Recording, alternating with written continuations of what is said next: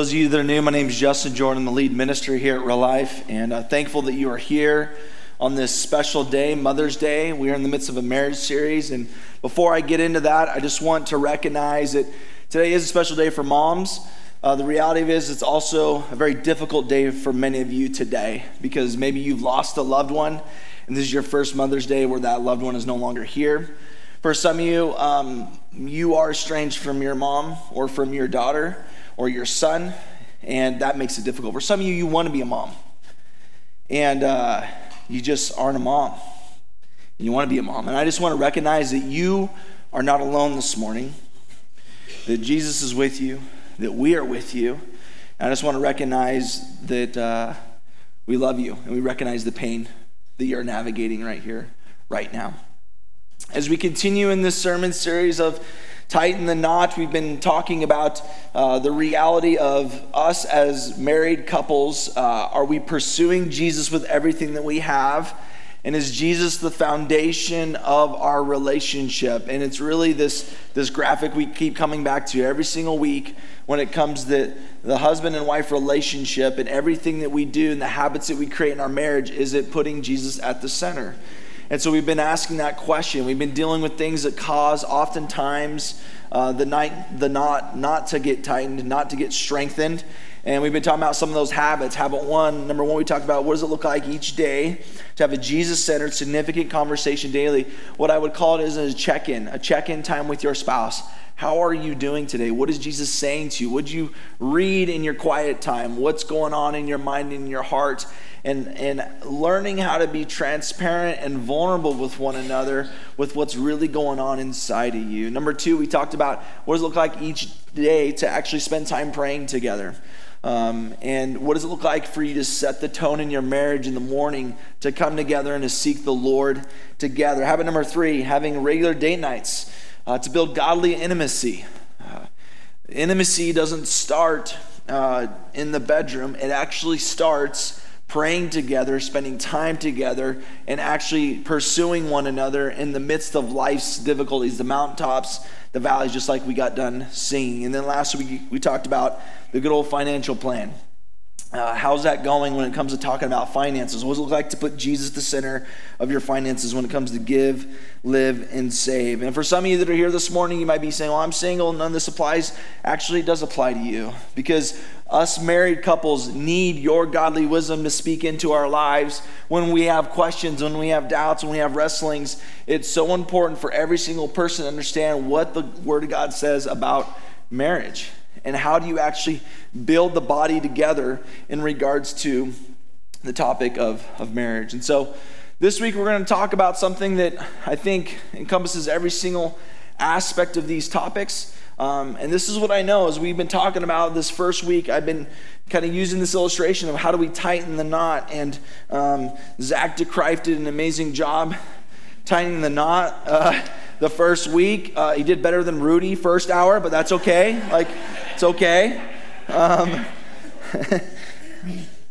this is what I've noticed about tightening the knot when it comes to the topic we're talking about today, is the topic of pride. Everybody say pride this morning. Pride. You know, when it comes to pride, this is what I've noticed, is that pride is one of those things that as soon as we move into a prideful state, there's just something within us when our own hearts move into a place of pride. Oftentimes, then my spouse's heart moves into a place of pride because we are prideful people. Would you agree with that this morning? How often have you guys been irritated by an action or a response, and you instantaneously become prideful in your heart because you see the pride in the other person's heart, right? It becomes a pride competition is what it becomes. So the reality of it is when you recognize or are frustrated by pride, and then the other person is motivated by pride, and you move into a pride competition, all of a sudden the knot starts to unravel. You experience that in communication? Like you're doing good, and then you have a bad day, and then another bad day, and it's like we've been fighting for a week, been fighting for a month, and then a month turns into a year. Zach, you did a really good job on that. Yeah.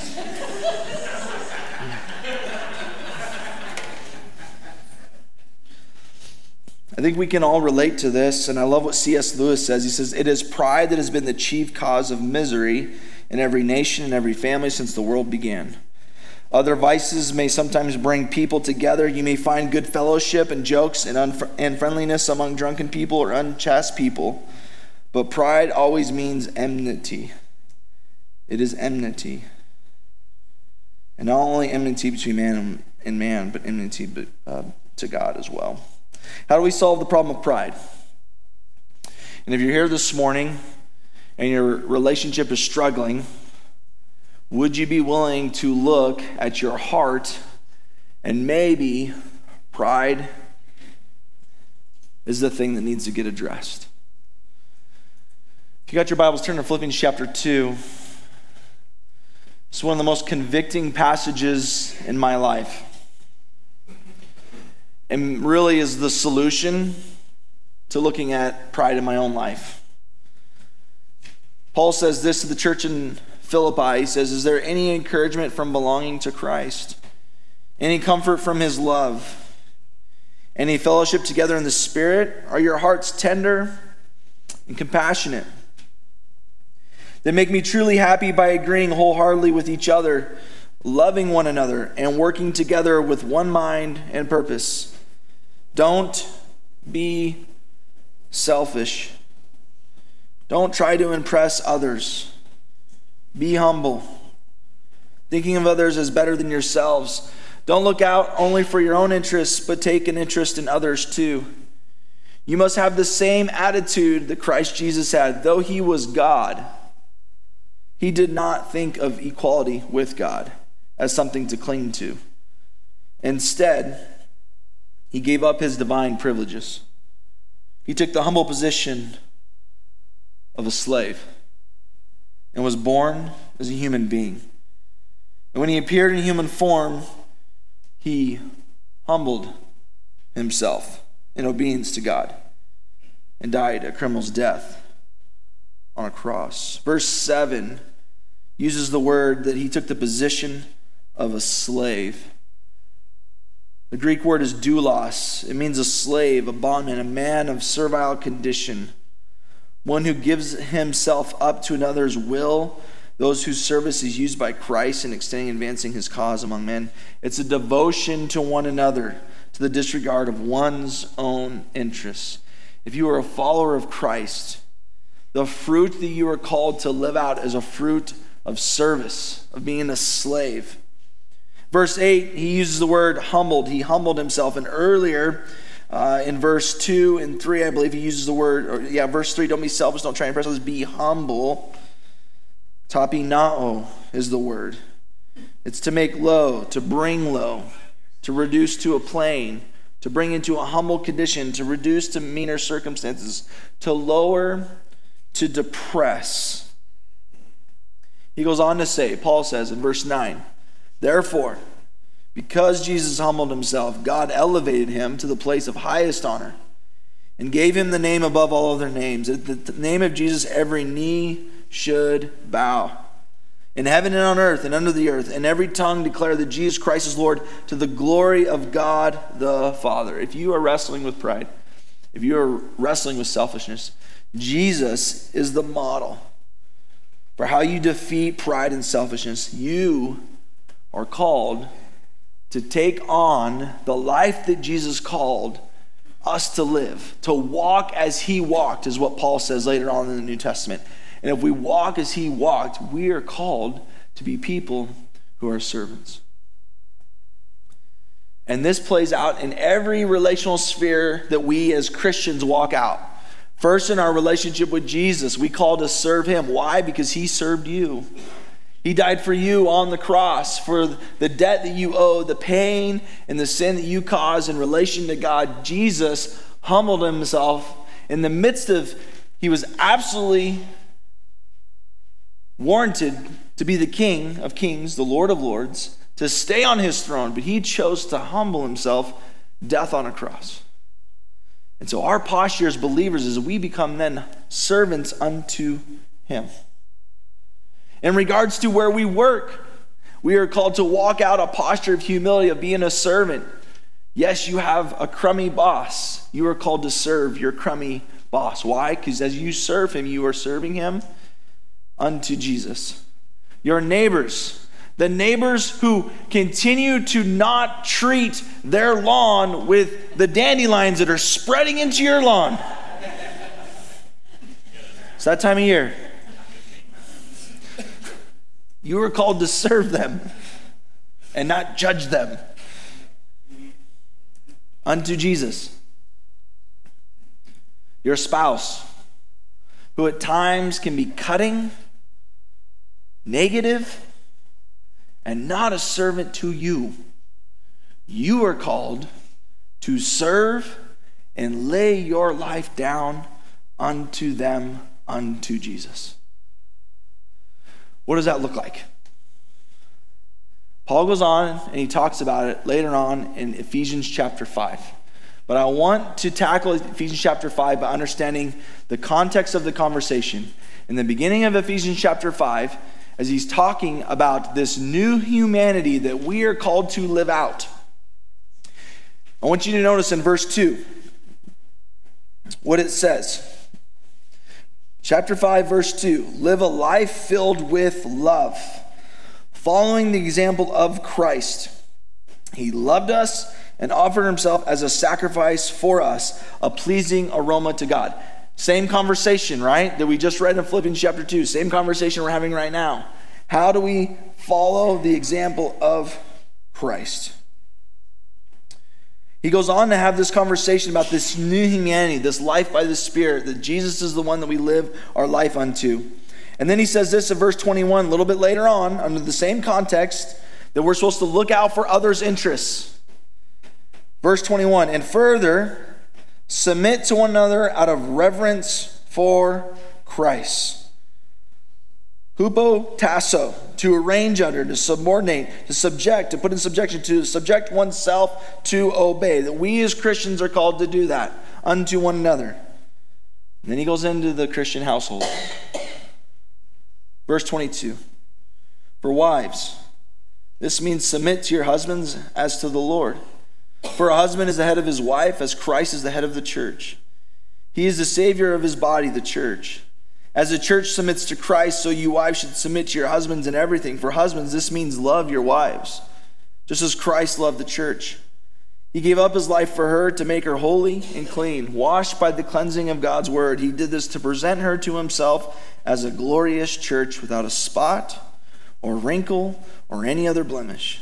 Instead, she will be holy and without fault. In the same way, husbands ought to love their wives as they love their own bodies. For a man who loves his wife actually shows love for himself. No one hates his own body, but feeds and cares for it, just as Christ cares for the church. And we are members of his body. As the scriptures say, a man leaves his father and mother and is joined to his wife, and the two are united into one. This is a great mystery, but is an illustration of the way Christ and the church are one. So again, I say, each man must love his wife as he loves himself, and the wife must respect her husband.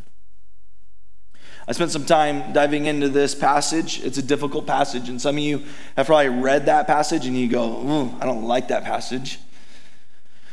Maybe because it's maybe been used as a weapon in regards to how you're relating in your marriage.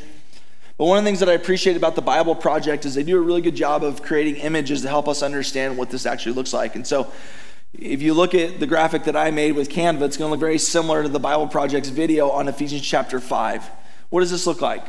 Christian household that Paul's talking about is this relationship between the wife and the husband. And the first is the wife. Are you willing to respect your husband even when he doesn't love and lead you well?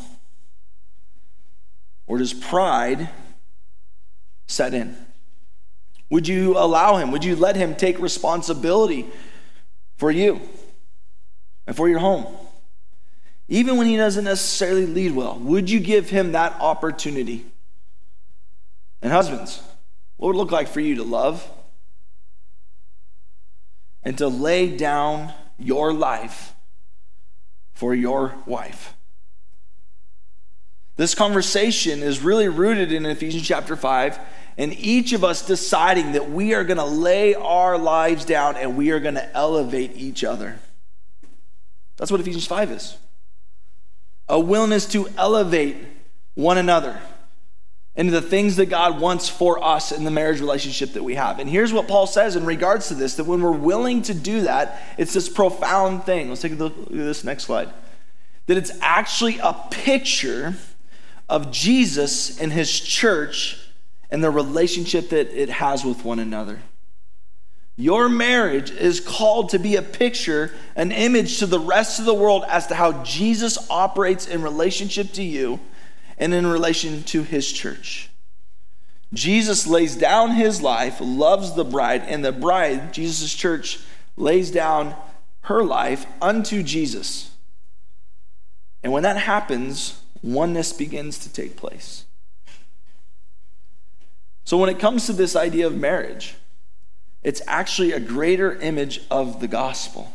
It's a greater picture of the good news that Jesus has for us about the life that he's inviting us into.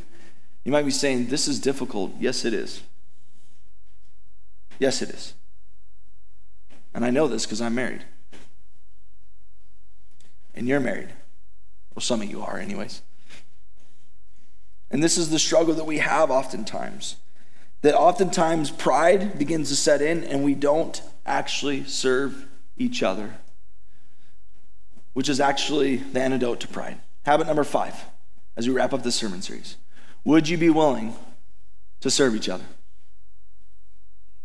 And would you be willing to not only serve each other, but serve others together? We talked about earlier that pride often feeds a prideful response. The competition of pride between two individuals begins to untighten the knot. But I just want to propose to you, instead of feeding a prideful response, would you be willing to take on the life of Jesus when your spouse is prideful and unkind?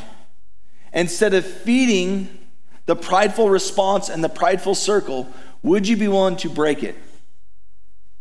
Would you be willing to humble yourself and serve? Serve them. Elevate them. Because here's what I know, is that when you do that, there's an amazing thing that starts to take place. I've seen it called conviction.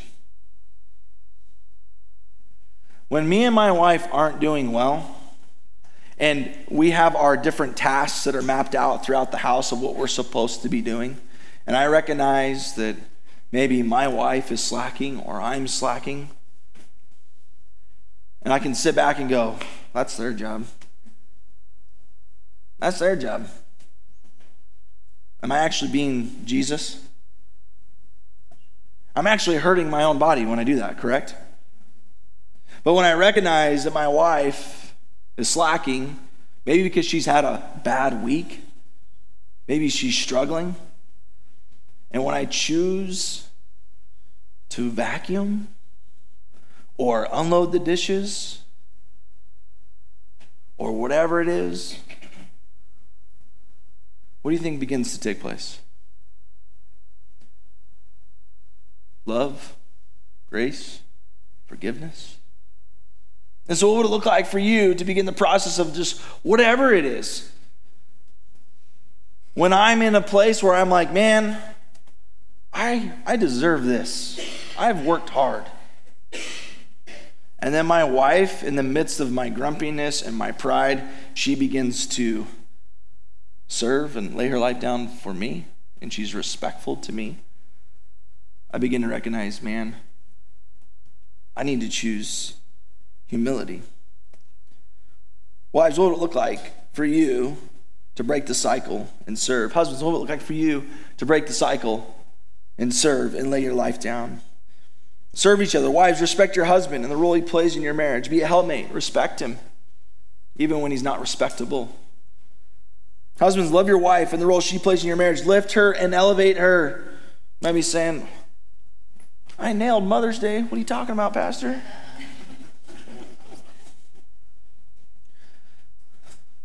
Not just on Mother's Day.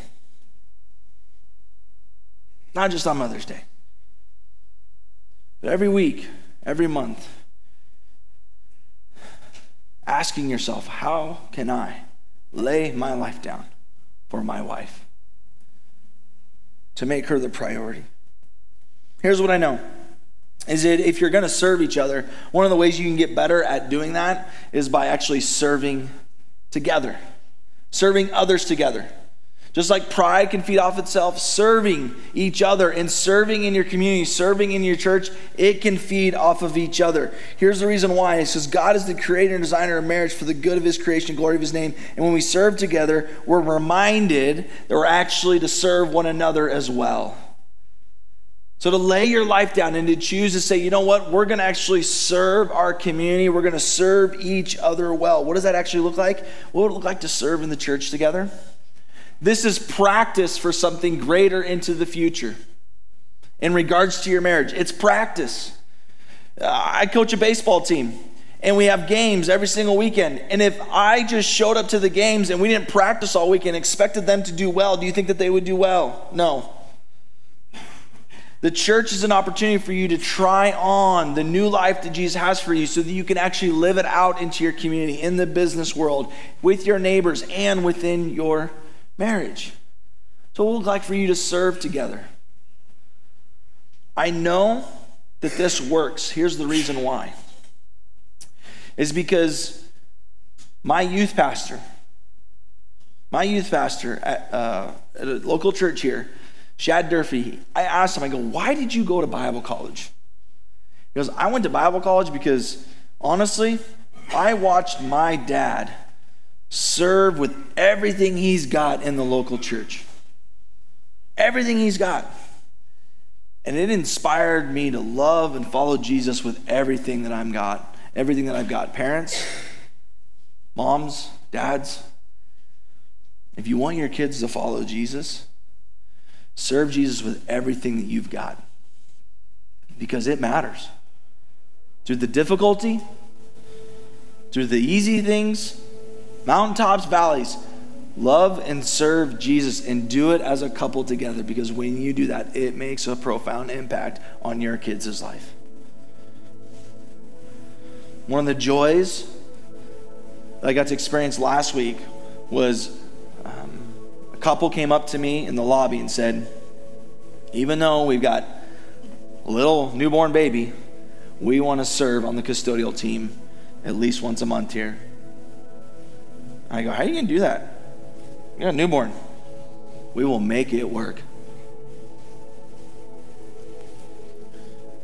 No greater serving than on the custodial team, right? We're talking about toilets, y'all, right? What does it look like to serve together? Not only in the church, what does it look like to serve your community? What does it look like to serve your community? Part of the reason why I coach, because we're called to bless our community. You might be saying, well, how does that work with the gospel? First of all, you're modeling. You're laying your life down to these kids, to your community. And it's amazing what happens when you just serve, because opportunities come up. I've shared with my kids that I'm coaching the reality of Jesus and his love for us and what he's blessed us with, and the giftings that he's given us, and the idea of gratitude 3 times already this year. Why? Because God's provided opportunity. What is it like for you and your spouse to serve together? Here's an easy one. Kind of easy. You got to get the house clean. Just invite people over to your dinner table. Just invite them to your dinner table. Invite them just to come and have a meal. Have people over. We are so isolated. People are craving relationship. May your marriage, as you serve one another and love one another and elevate one another in unity together, when you do that and you have people over in your living room and in your dining room, it will change people's lives.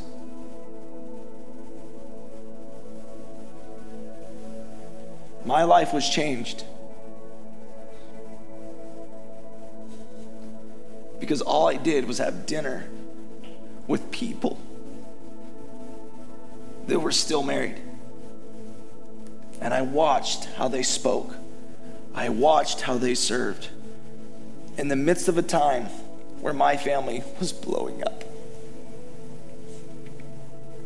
You want to learn how to serve one another? Start serving together. Start laying your life down.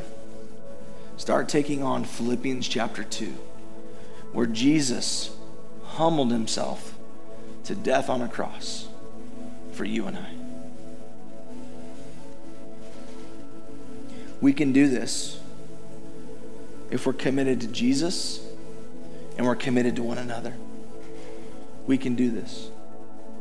And so what does it look like for you this week to begin the process of surrendering unto Jesus and serving your spouse as you serve Jesus? We're going to move into our time of communion this morning. I want to invite you just to bow your heads, prepare your hearts, and if you came this morning and you weren't planning on taking communion or you didn't grab the elements when you came in and you would like to take communion now, these amazing servants are going to come forward, and if you just want to raise your hand, they will be sure to bring the elements to you right now.